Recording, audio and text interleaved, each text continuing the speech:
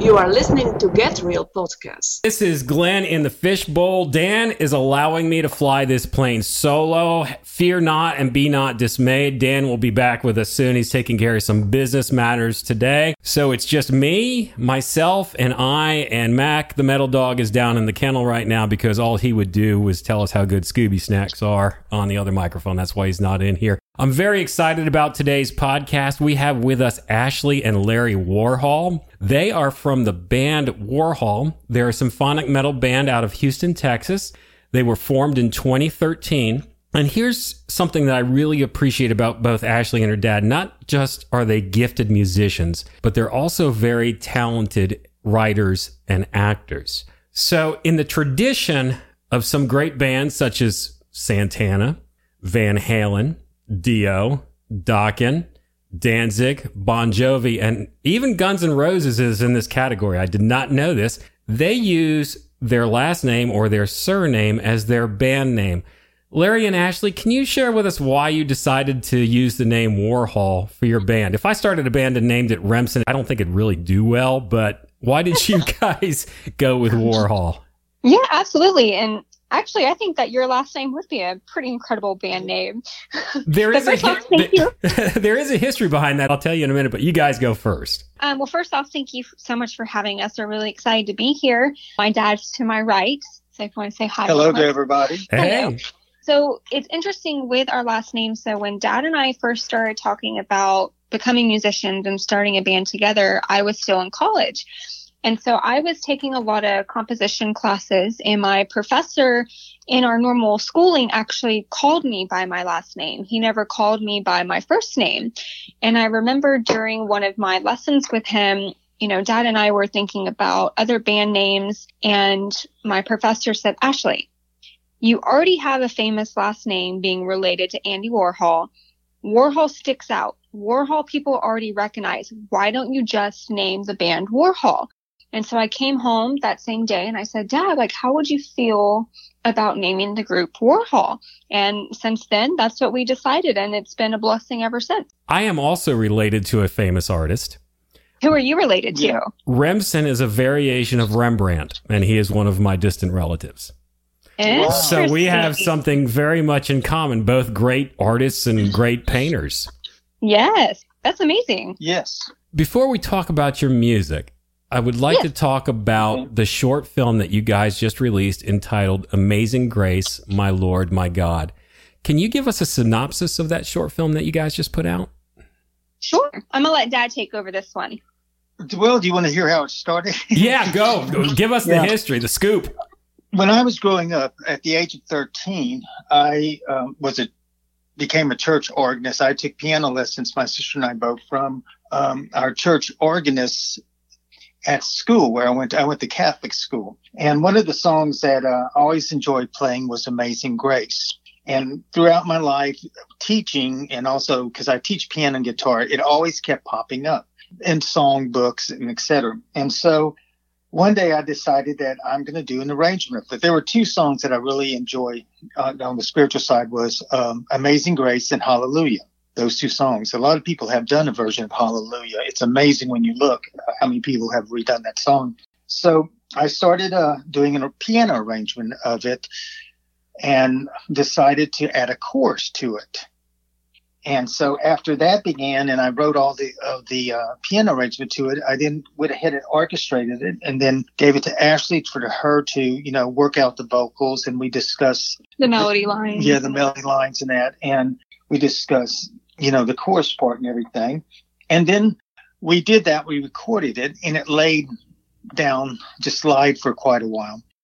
And almost 5 years ago. Yeah, we've been sitting on this project, Glenn, for about 5 years, and we actually had recorded a different version, a different video to it. Right, and it it wasn't what Dad and I wanted or envisioned. Okay. And I'll let him continue. But this has been a project for many, many years, and talking about, divine timing and everything. And especially one of the reasons why we released it now is because of what's going on. But I'll let Dad finish what he was saying. So after the orchestration part of it and everything and written down, one night I was sitting around just thinking about the world and the way things are. And I was thinking about in our neighborhood, we have a lot of homeless people. And I thought, it's really sad that they're out there. And if there's some way that they could just find the ability to get off the streets and the strength to move on and get back into their regular lives. So I decided to write a story. And I guess this is where, like I said, I was raised actually as a Catholic, and I was an altar boy and did all of the music in church and everything. And I remember we were the first group to do folk masses with guitar because I played guitar too. I put it in the story in the aspects of what you see in the movie of a priest, minister, a man of God, helping someone off the streets to find the strength and move on with their life. And so I wrote the story, and then I gave it to Ashley and looked at everything. And it's then that we kind of decided we need to put this into a film, a short film. And that's when, Christopher came forward with us as our producer and director in that. And, well, not only that, when we first started it, we originally wanted this to be a music video.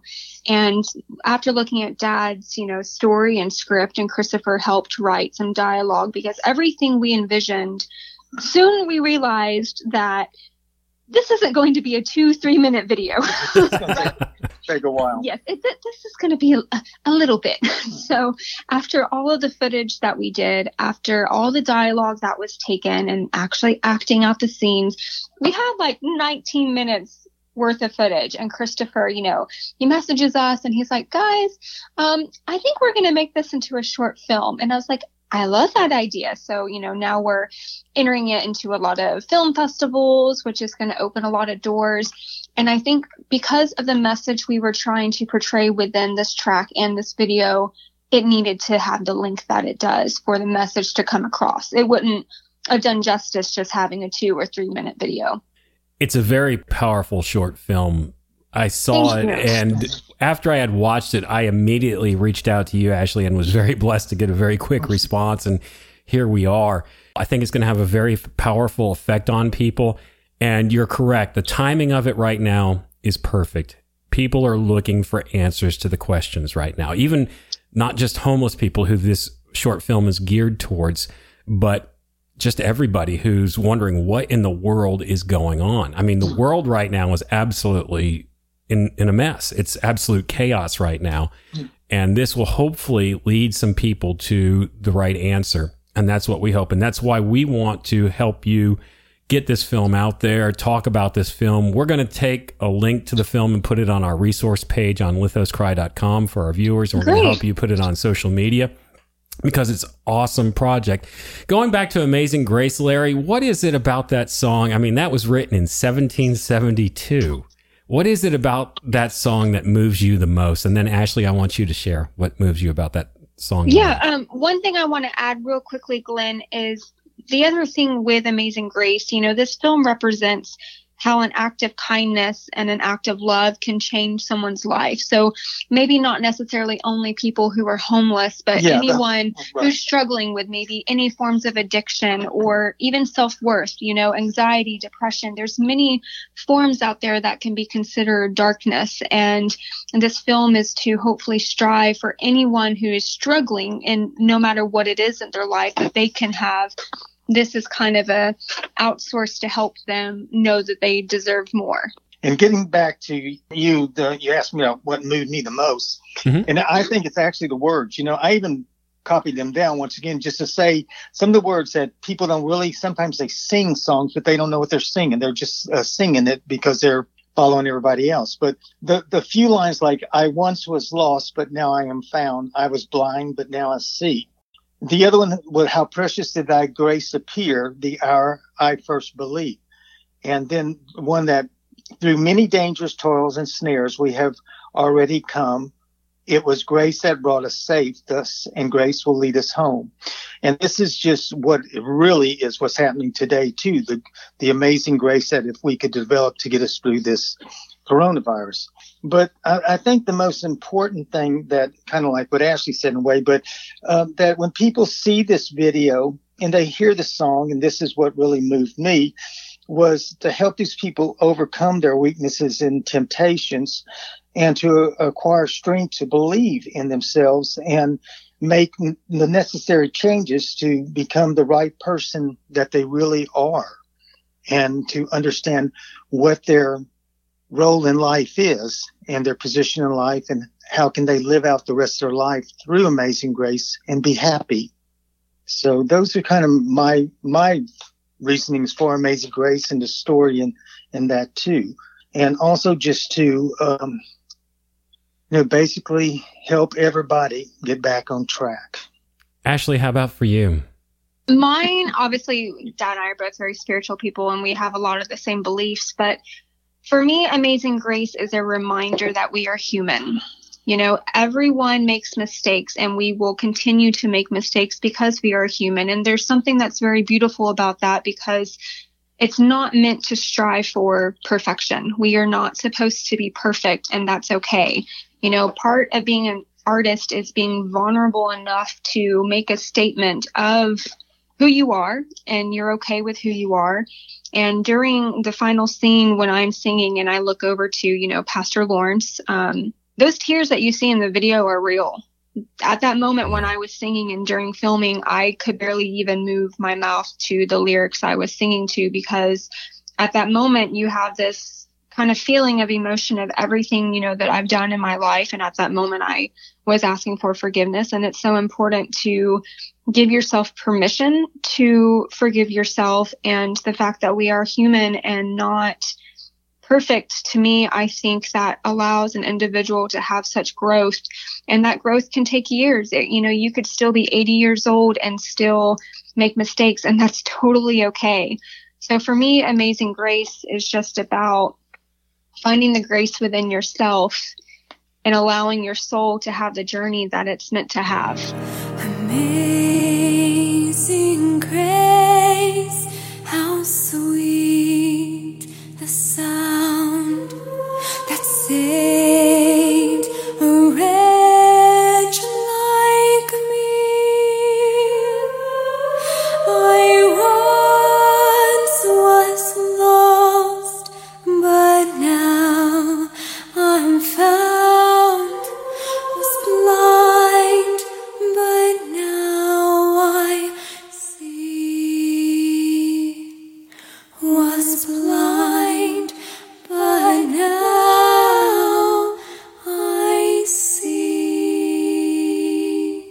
One of the things that Dan and I, we talk about a lot on this podcast, if you go back into the deep archives, we've had a spiritual journey that has been like a chaotic roller coaster.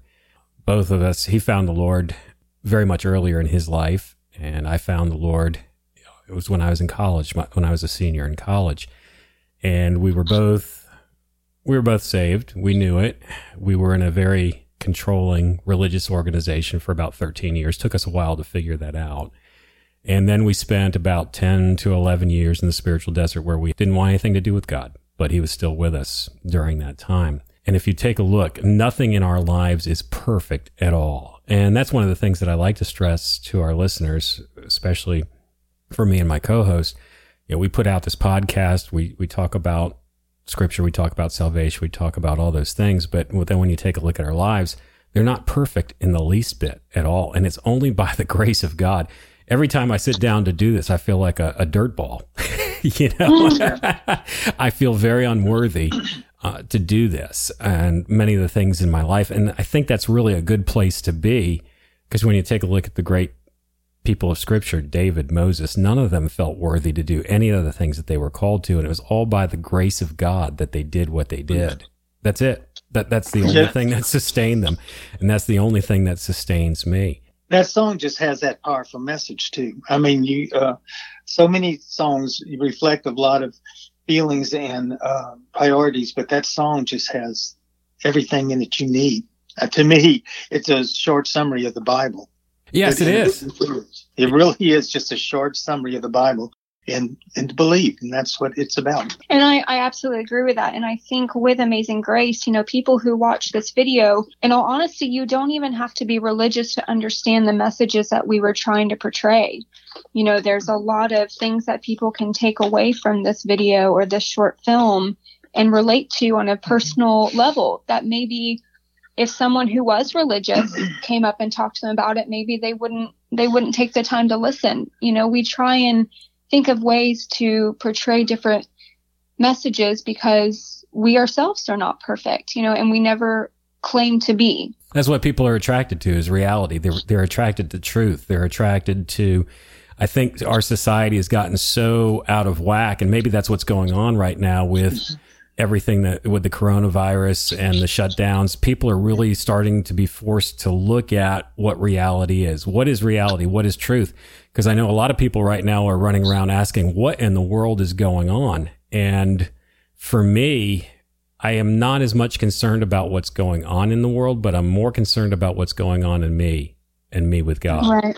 It's a wake-up call. It is. Well, another, I think, is going to be is what's going to go on after this is over with. Mm-hmm. I mean, how are people going to change their views of life and living and appreciation of being alive, and just looking at the everyday things that we take for granted, which, like, there's no toilet paper, you know. I mean, I hate to bring that into, or there's hardly no water and stuff like that. It's going to make them look how we really needed to appreciate the little things in life that we have, and what happens when they're taken away. Yeah. You know? So that's a major, or brought to life because really. People who might not have been able to spend time with their families are now being able to. Yeah, it's a lot of good in it. There's a lot of good. Yes, there really is. Ashley, you said something a second ago about the vulnerability of being an artist and showing who you are for who you really are. That's genuine art. During the whole process of putting this film together, it's a very bold statement of who you are, what you believe, what your faith is. Was there any point in time that you felt hesitant in doing this because it is such a bold statement? You know, I've known that this point was going to come when I was going to be asked such a question. And the best answer that I can give is my afterlife is not decided by the judgment of others. And because of this, I do not fear being open with who I am. I've always been someone who has been very vulnerable in hopes of helping others. And, you know, I have chosen personally in my life to not judge others. I don't feel like I have that right. And every soul has their own journey. And I hope through my art, whether it's music or art or film, can help someone guide in that journey if they so wish. And so I would hope with anything of mine or that Dad and I do or the band does that might have a spiritual side like Amazing Grace, that an individual can appreciate the piece in its own art form, no matter what their beliefs might be. So I never was hesitant because I knew this is something that Dad and I were supposed to do. And there's actually quite a story of how this really came about. I'll try and do it in short terms, but whenever the band, we had we were at Starbucks and we were signing all of these like magazines, you know, Katie Magazine just did a huge article about us. And while we were there, this lady walks into Starbucks and we didn't know her. And anyone who goes into Starbucks knows that there's like never a time that it's dead, right? Right. So as we were sitting there and this lady came in, there was no one else who came in after her. And she was asking us a lot of questions, a lot about our faith. And she had asked Dad and I if we would record ourselves playing actually Amazing Grace, that she was trying to find her son. And she went through this long conversation with us of how she lost her son, and she just wanted to film this and be able to show it to him whenever she saw him. Well, at the time, Dad didn't know the chords on the guitar for Amazing Grace, so we ended up playing our track In This Town or something like that. And you could tell she was really wanting us to do Amazing Grace, but she was taking whatever she could. And after we all said bye and we all left, she stayed the entire time. So whenever we walked out, it was closing. You know, Dad gave her a hug. We all gave her a hug. And Craig, our bassist, and I had left. Marty, our drummer, had left.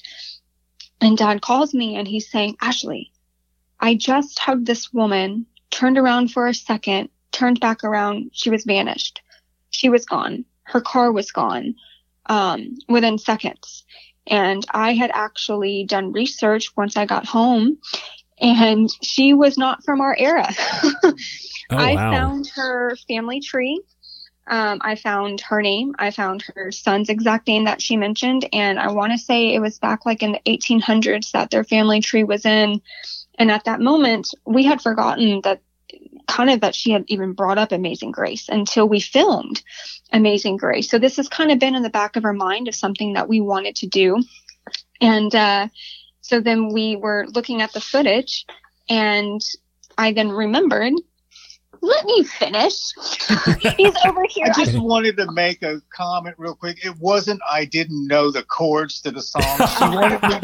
She wanted me to play it on the guitar, and I didn't have a guitar. So for all the guitarists there that doesn't think that I'm ignorant and I don't know the chords to Amazing Grace, it's her 3-chord Oh my progression. goodness. So I just wanted to make that correction. I'm sorry. Okay. Didn't mean to bust our bubble here, but Clearly you can see our power duo here. Yeah.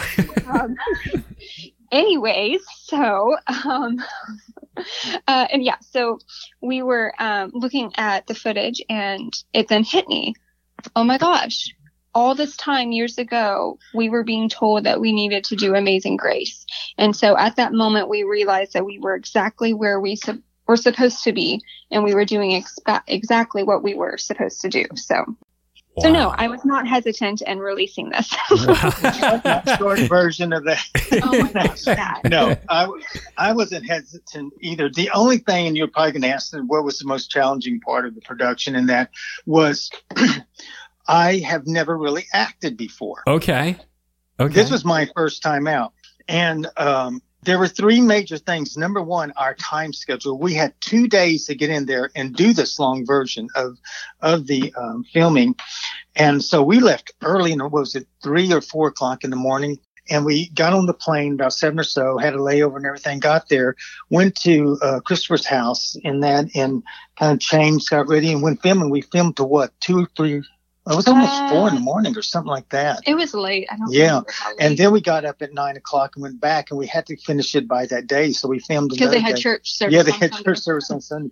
Oh, wow. So the church was using. So it was very, fatiguing, made you very fatigued, just trying to keep in that mode, The character. the character mode. Yes. And so the other thing that was challenging is not being an actor and really to portray what I wanted to portray as, Father Lawrence, to get the message across. And so that was very challenging for me. And the funny side of it all was being raised in the Catholic faith. I always envisioned, ministers, priests, and that, of course, in black with the white collar. And so the outfit I had was challenging. It was hard. I wore the long priest robe with the white thing. And even I maybe shouldn't say it, but one of the scenes when I've been down, I popped 2 buttons. So you got to see the other side of the film too, and things like that. So I think moving around that outfit was really challenging too. And should we mention that you dropped me? Yeah. Oh, really? Oh, yeah. I was so tired and just weak and everything that when I went to pick her up, I dropped her. Oh, and no. actually she I sprained my wrist. Yeah, during that film. So I had to film the rest of the film with a sprained wrist. So that was fun. So when this comes out on DVD, are you going to have the outtakes reel that we can see? We're actually going to do a bloopers. yeah. There were some moments in that thing too. Well, the other really funny part of it is, so I've done some acting stuff, and this is the first one that I've done dialogue with my dad. But there's a scene, where Father Lawrence comes back and he finds Sarah on the ground. Basically, she overdosed. And in order to have that kind of show, there's like these little secret tabs that actors put in their mouth, and then it foams and everything. Well, I've never done that before. So immediately after this, it's happening and everything's coming out of my mouth, feeling like vomit.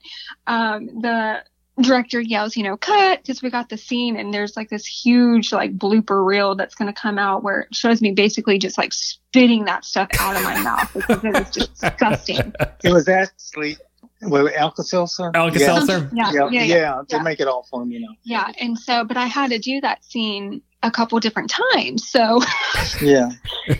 yeah. I think Very the other interesting. funniest one is in one of my dialogue when I really come forth, and that was the most peak of the movie to me, was being able to, just kind of get really, really stern with her and Yes. everything. And That's how he was when I was a child when he yelled at me. Oh, really? Okay. The No, truth it's- comes out. And so there was a part where I was supposed to say, well, the words that I wrote in there was going to say, said, God wants you here. And for some reason, I just go, God does not want you here.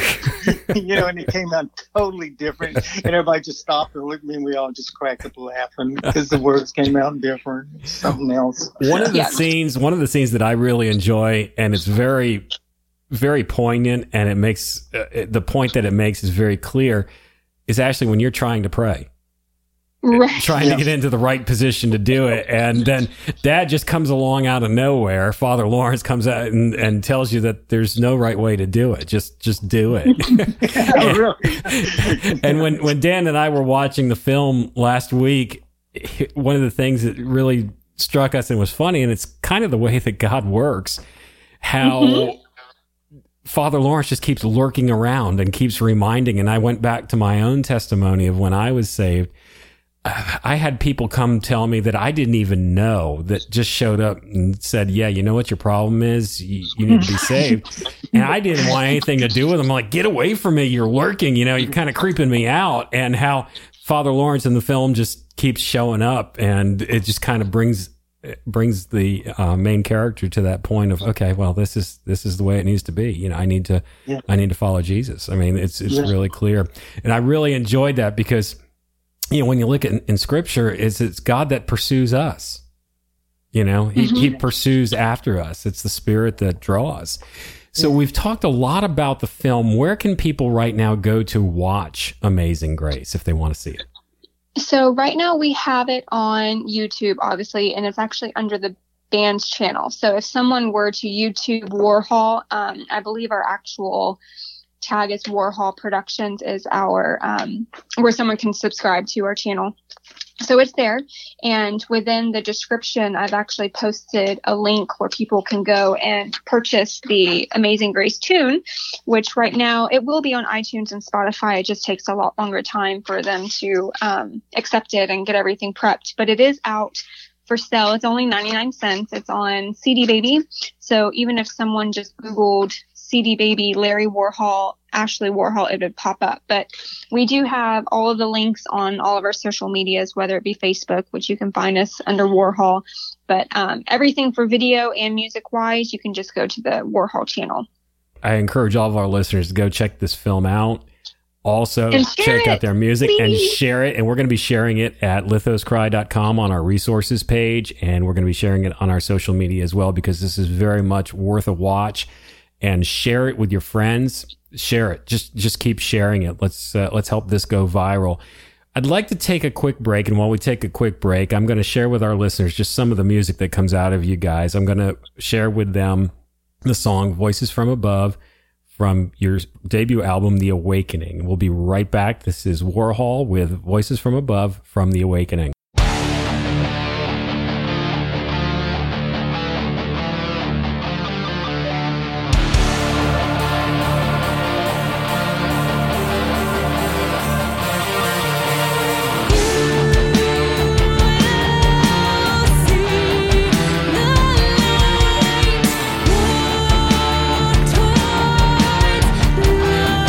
Voices, don't turn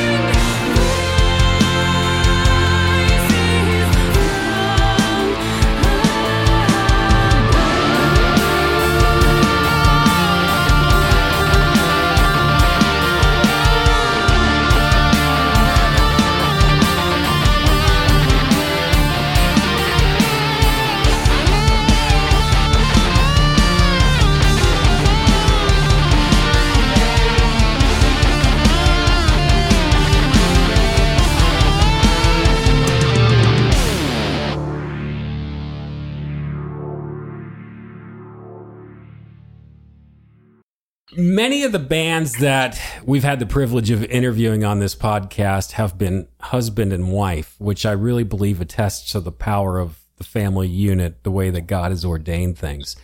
This is the first band that we've ever interviewed, though, that is father-daughter. How did that come about? Usually most kids, when they want to rock and roll, they rebel against mom and dad and run away and join the band. But here we have father and daughter. How did this all come about? Should I start it out? Well, I'm nervous for you starting it out. Well, sure, go ahead. I remember piano was always my major instrument, and I played piano all my life, solo, and that's what I really got my degree in music and everything. And so as I grew up, as Ashley grew up, rather, yeah, I guess as I grew up too, she would always be around, and she acquired a taste for music just by listening to me. And she started, at one time, she'd be sitting on my lap, and we got photos, and she'd be under the piano, listening in that. And so as she grew up, she was always around music, and she started playing on the piano and making up little songs as a little girl, and then became serious writing. She tried taking lessons from me, but that did not work. And she took from another teacher. That's the only thing where we never got along, because she figured Daddy was going to give her a break, and I wouldn't give her a break. I wanted her to become. No, he was so hard on me. I wanted her to become a great pianist. I would leave the lessons crying. Anyway, not really. Sometimes. That's because you couldn't have it your way. So Probably. Anyway, so she started writing her own music, and she wrote some really nice stuff at a very early age. How old were you? I was in first grade when one of my songs played on the radio station here locally. Yeah. Really? It was beautiful. Yeah. It had the more or less breaking up a chord, somewhat like in the Beethoven's Moonlight Sonata. It was very beautiful. But she continued writing that. Actually, that song, Glenn, I don't know if you've even seen on my personal YouTube, I have a poetry, it's called Testify. It's actually my testimony. I've watched that many times. That's the song that Dad is talking about. Okay. That's the song I wrote when I was in first grade. You wrote that in first grade? Yeah. Oh, wow. It only took me 25 years or however many years to actually do something with it. When I was in first grade, I was writing TAC, everything backwards.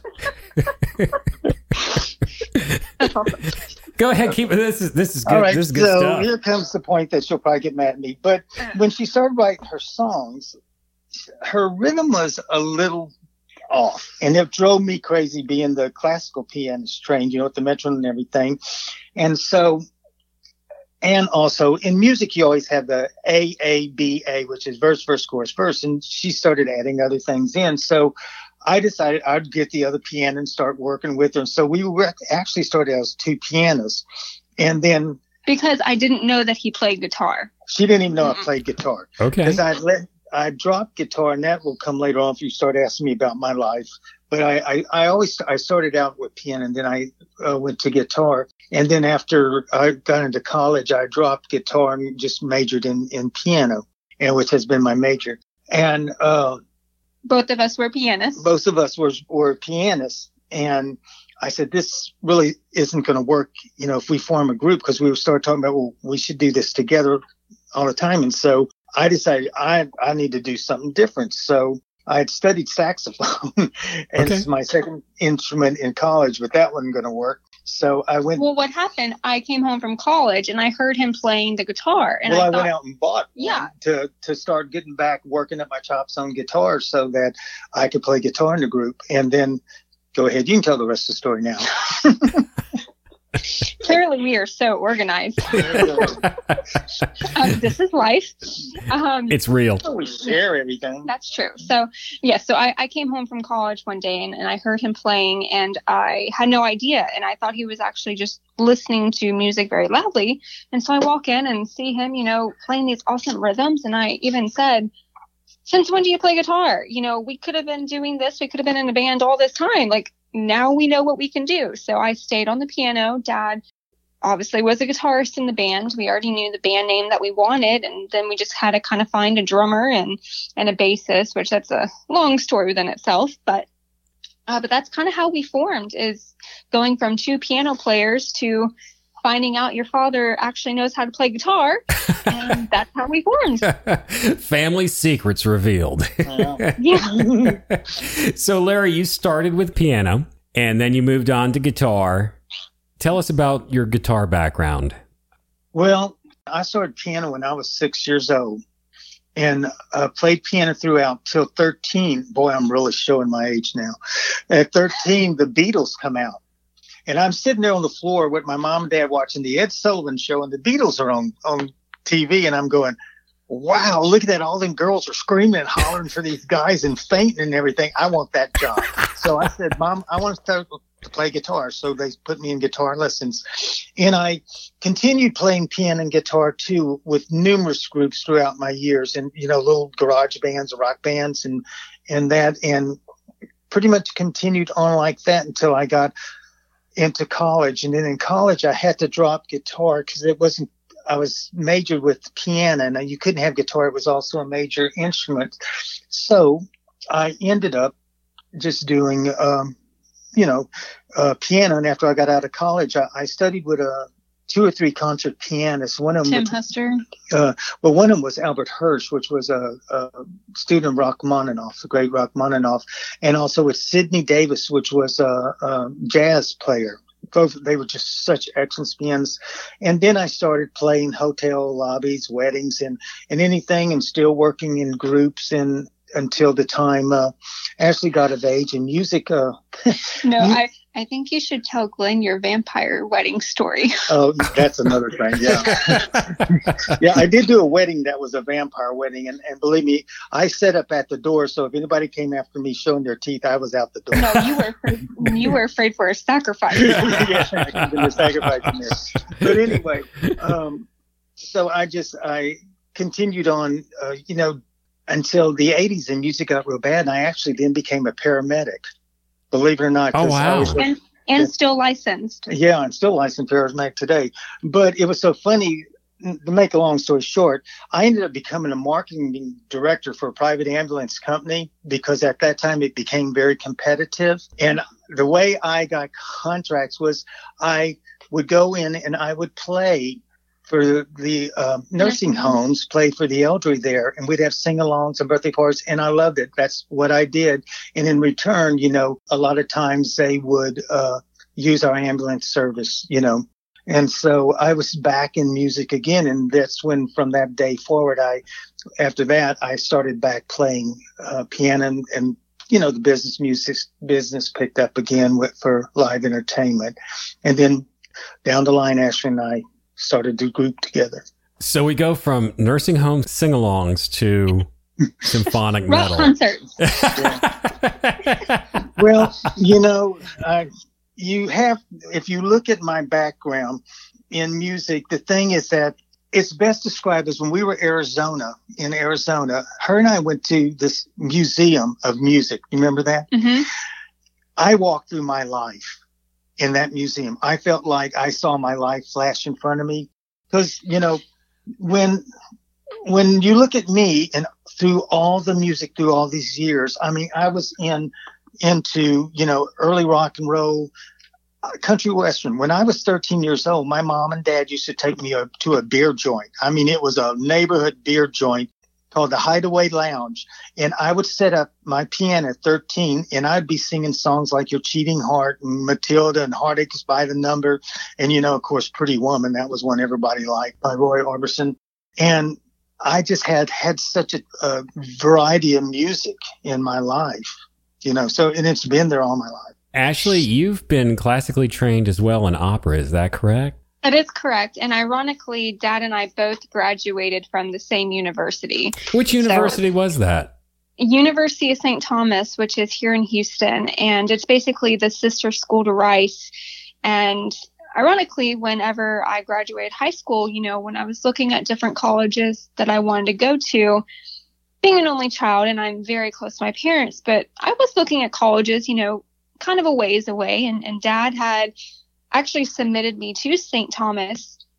And I'm glad he did because it was the one school that I got a ton of scholarships and grants too, because I was always really a good student. I actually graduated number 12 in my class out of, I think, over 800 students. So I've not always, surprised. I've always been very driven and hard work. But since Dad had applied, and that's where I went to, if I wouldn't have gone to University of St. Thomas, I don't even know if we would have joined the band, because that allowed me to come home. One of the things that kept you here was the band at that time. Yeah, I used the band to keep her here, so she would be running all the More family secrets revealed. Ones that I'm just learning. It's just they had a good, I studied all of my piano courses there, my orchestration, even my and I did too. Yeah, we all did the same thing. Yeah, a lot of the composition. some of the compositions, some of the same professors were there that was there with you, not all of them, but so I had my degree in music composition, so I also did piano, but my major was voice, so I am trained as an opera singer, but I just sing more rock in the band. And during my studies, I actually even took up violin for a little bit. So for those who ever watch our music video The Darkness, the violinist in that track on the music video was actually my violin teacher. Oh, really? That's who that was? Okay. Yes. Okay. So I kind of got, I guess, the best end of the deal, is because, yes, I was, paying him to be my instructor, but I kind of had him produce stuff for us too. So it was great. And he actually played our album Awakening show that we did. And it's funny how ties and things just kind of all come together. But music has always been my purpose in life, and it's always come back with Dad as well throughout his years. And now this is our dream, and we're achieving it together. The music of Warhol is symphonic, it's rock, it's metal, it's complex. And yes. I knew by listening to you guys that, okay, she's probably got an IQ that's off the scale, and so does Dad, because of the complexity of the music. You just can't sit and write that type of music without having a background or some form of education or training in it. Can you give us some insight into your songwriting process? I mean, you guys are just so artistic. Does it start with a visual? Does it start with a lyric, an idea, a melody? How does it start and how does it come about? So majority of the time, there's two ways that we go about it. Either Dad writes something based off of the guitar or piano, and he brings it to me, and I will then create a melody and write lyrics to, or it's the other way around. I will already have a bass down with lyrics and piano, and I bring it to him, and then he writes the guitar parts. He writes all the orchestration parts for it. So there's typically those kind of two general ideas. Amazing Grace, Dad pretty much wrote himself. I helped with certain things, with melodies and different ideas for lyrics, but I knew that was his calling, and I wanted him to feel the complete freedom of doing what he wanted. But Dad and I both have very similar styles when it comes to writing music. There's some instrumentals I've written on my own, and he'll listen to them, and knowing me, he already knows what the next note is going to be, so when you're that close to someone and very similar writing styles, it's very easy to write music together because we kind of already know what the other person is hearing, if that makes sense. Yeah, it does. It does. Well, another thing too is two heads are better than one. And that's really the truth. That's saying a lot of times when you're a solo person writing a song, you end up becoming a solo person because you just write it in your effects. And I'll be honest with you, one of the hardest things to do is write metal or hard rock music on the piano. It really is. You can sit there all day and write soft songs and beautiful songs on piano. And this is from my years of experience. Maybe I'm wrong, but it's hard unless you just sit there and bang out chords like Jerry Lee Lewis and that, for that type of a rock sound, or like the Big Bopper, Chantilly Lace. But to write a really fast one, you need other instruments. Yeah, you need power sounds. Elton John and has done such a great job at his songs, with piano and that, but he has co-writers in that too. But a lot of the music, I have more of the history of music with the rock. So I'm still with that rock era from the 60s and 70s and 80s, early 80s and that. And so a lot of times Ashley writes things as a vocalist, which are beautiful, and her voice fits the songs good. But it does. Between her and I, we have that combination. Balance. Yeah, the balance of nature there to work it where we can drive. I mean, you can tell them, I'll let Ashley tell you about Voices, because that's a good example. So with Voices from Above, when I originally wrote that song, I had envisioned it actually more of an acoustic, just voice piano, and I brought it to Dad, and immediately he was like, no. And he was like, listen to this. And so he started putting a rhythm to it, and I was like, okay, I see it now. And so, I mean, there's been times like that where I'll have a certain vision for it, and then he goes, no. And then he'll have a vision, and I'll go, no. So it is that balance of how can we elevate each other to make our music elevate together.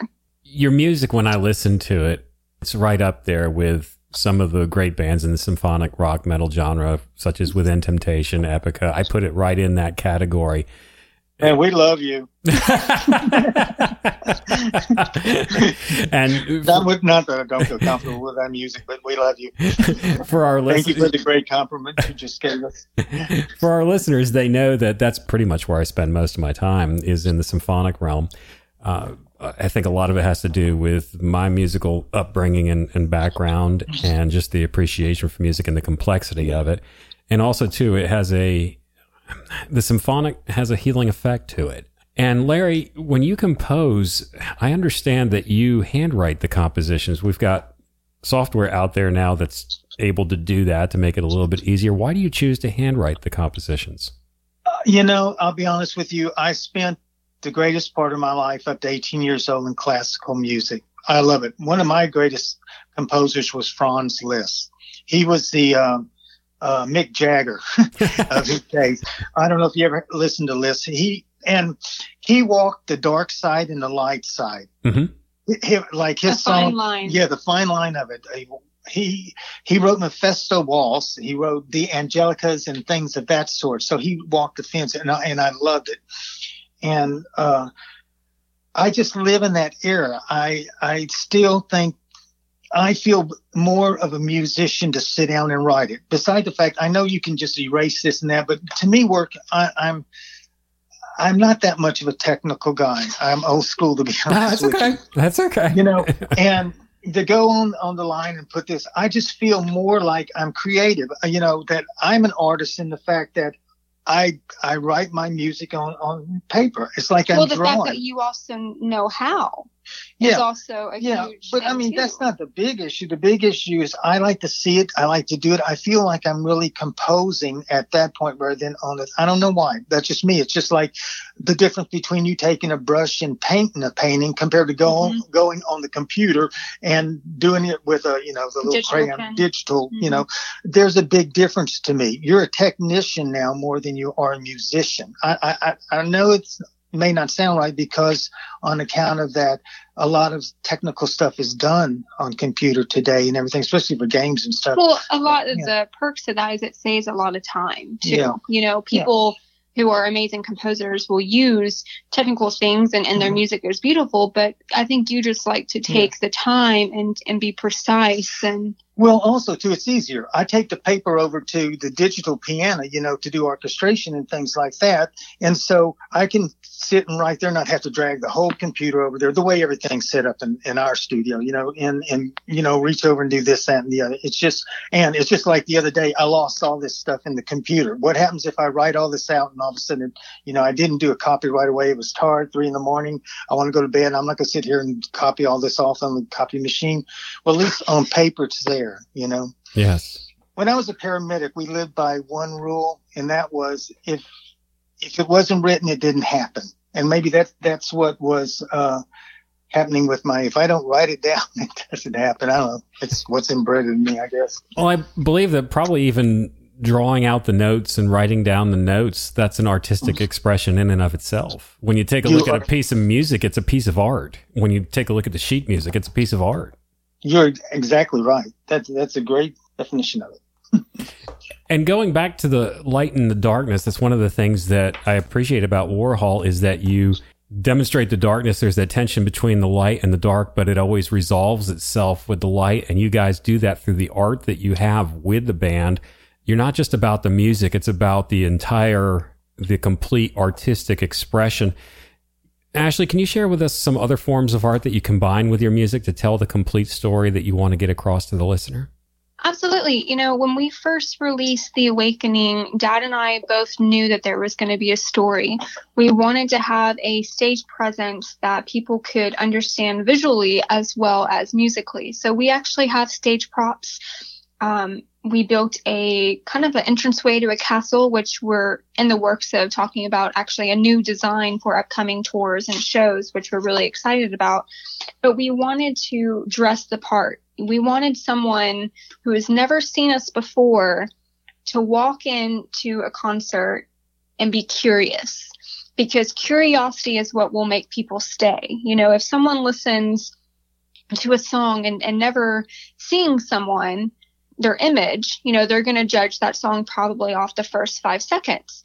We wanted an appearance within our photos, within our stage presence, where if someone saw our photo, it would grab their attention enough to make them want to listen to what our music sounds like. So we've done an amazing job of, between the merchandise logos or between the design work within our photos or album covers, we want it to tell a story that grabs people's attention. The artwork that you guys have with your music is absolutely lavish. It captured me to begin with, the artwork for it. And what you're saying that helps you in getting people interested in what you do is the reason why Dan and I do not use photos of ourselves to promote the Get Real podcast. It would turn listeners away. Two old middle-aged guys. We leave it to the imagination what we look like. He looks like Brad Pitt and I look like George Clooney. So we'll just keep it at that. The Awakening was your first album. It was released in 2017, and there's some beautiful poetry, Ashley. And if you could read it for me, please, that goes along with The Awakening, the theme of it. I do. And actually, Dad and I wrote this together. Are you wanting to read it instead of... No, he wants to read it. I can see it in his face. So I'm going to... Okay. I'm sorry, Dad. There you go. He's going to read it. I don't want her to read it. See, this is our daily life, Glenn. I don't know if many fans have heard this side of us. This is fun. Yes. We always battle about who writes what, Okay. Well, on that note, I will gladly read it. All right. And darkness was upon the land. All that was no more. The land lay wasted in ruins. No words were spoken. No songs were sung. Music was in a state of chaos.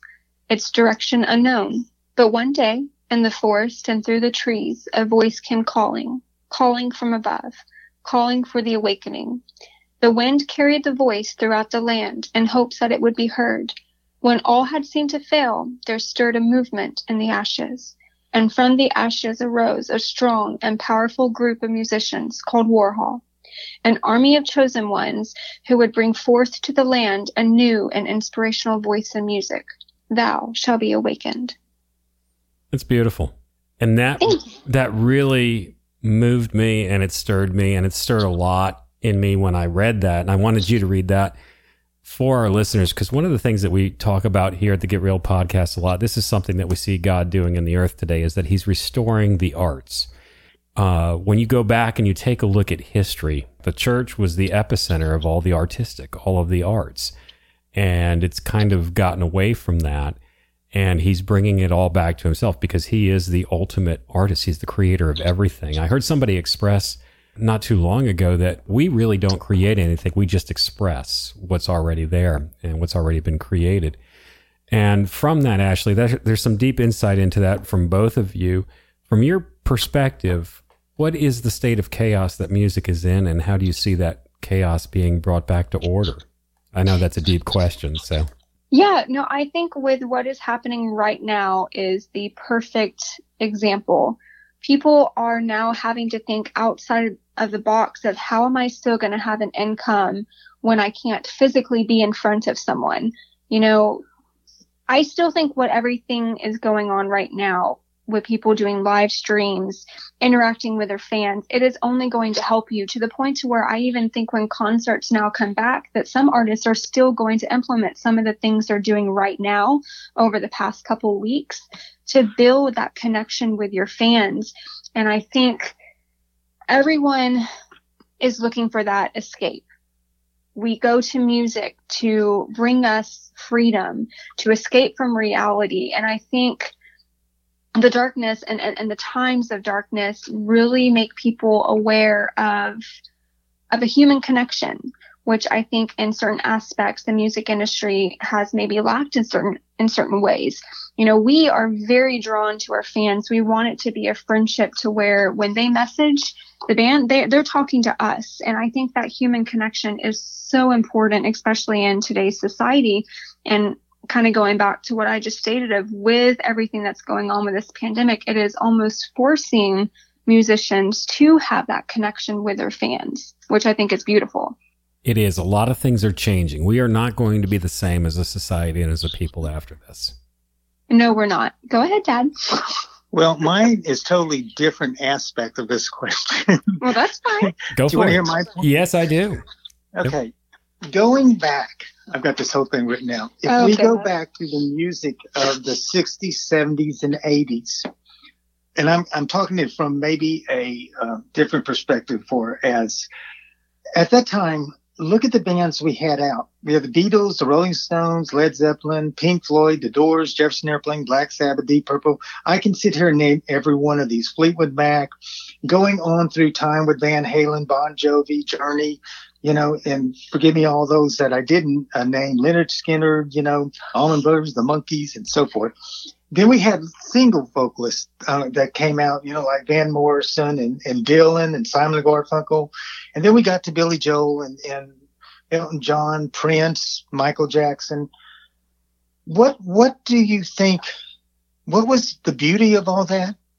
They were all different, weren't they? Yes. Yeah, I could sit down and listen to Doors and then go listen to Black Sabbath. Right. Or I could put on Hendrix and then I could go listen to the Beatles. There was such a variety in music. So even in country and Western music at the time, you know, when I started playing Hank Williams and Patsy Cline and Charlie Pride and all those, and then it got to, you know, George Strait and Kenny Rogers and Dolly Parton and all them.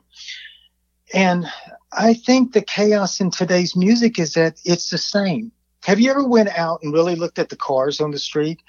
If you look at Mazda, Nissan, Toyota, Honda and everything, all the SUVs to me look the same. They really do. The only one is like the new Chevy, what is that one? What does it matter? It doesn't matter. It looks like a black hearse, so it looks cool. The Silverado, yeah. So to me today, we're stuck in a pattern. We're stuck in with a same style of music. We don't have the variety of that we had in the days of the 60s, 70s, and 80s. You have a lot of the follow the leader. So one person makes it big, and then the next person, well, I'll do something like that. I'll just change a few things, and then the next I'll do the same thing but change. And so you have that same basic principle of style of music. And I think one thing to also add into this, Glenn, reason why Dad is saying this is because Warhol has had opportunities to have really big record labels back us. But when people heard our music, their first thing was wanting to turn us into another Alicia Keys, another Lady Gaga. Yeah. We've had those opportunities and we said no because we believe in ourselves. So that's the main point why Dad is also beautiful. Yeah. They always say, "Oh, we love your music, but let's change just change it to this, that, or the other." And I said, "No, our name is Warhol. We are Warhol because we are Warhol. And that is our music. And you have to take it or leave it, you know, and that's just the way it is because we need a change. We need a change. And that's the chaotic in my life or as the music.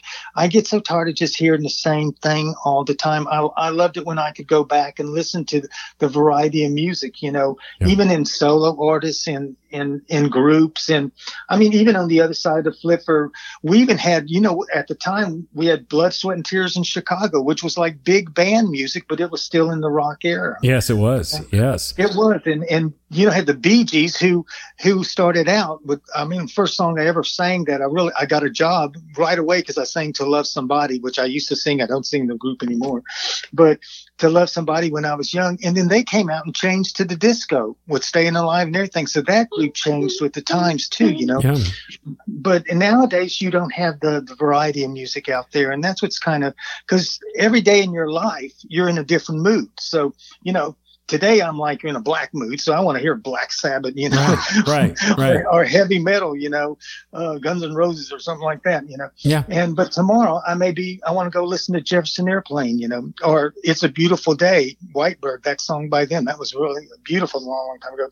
Or then there are times I get in the car and my number one song that I've loved all my life that has special meaning is Stairway to Heaven.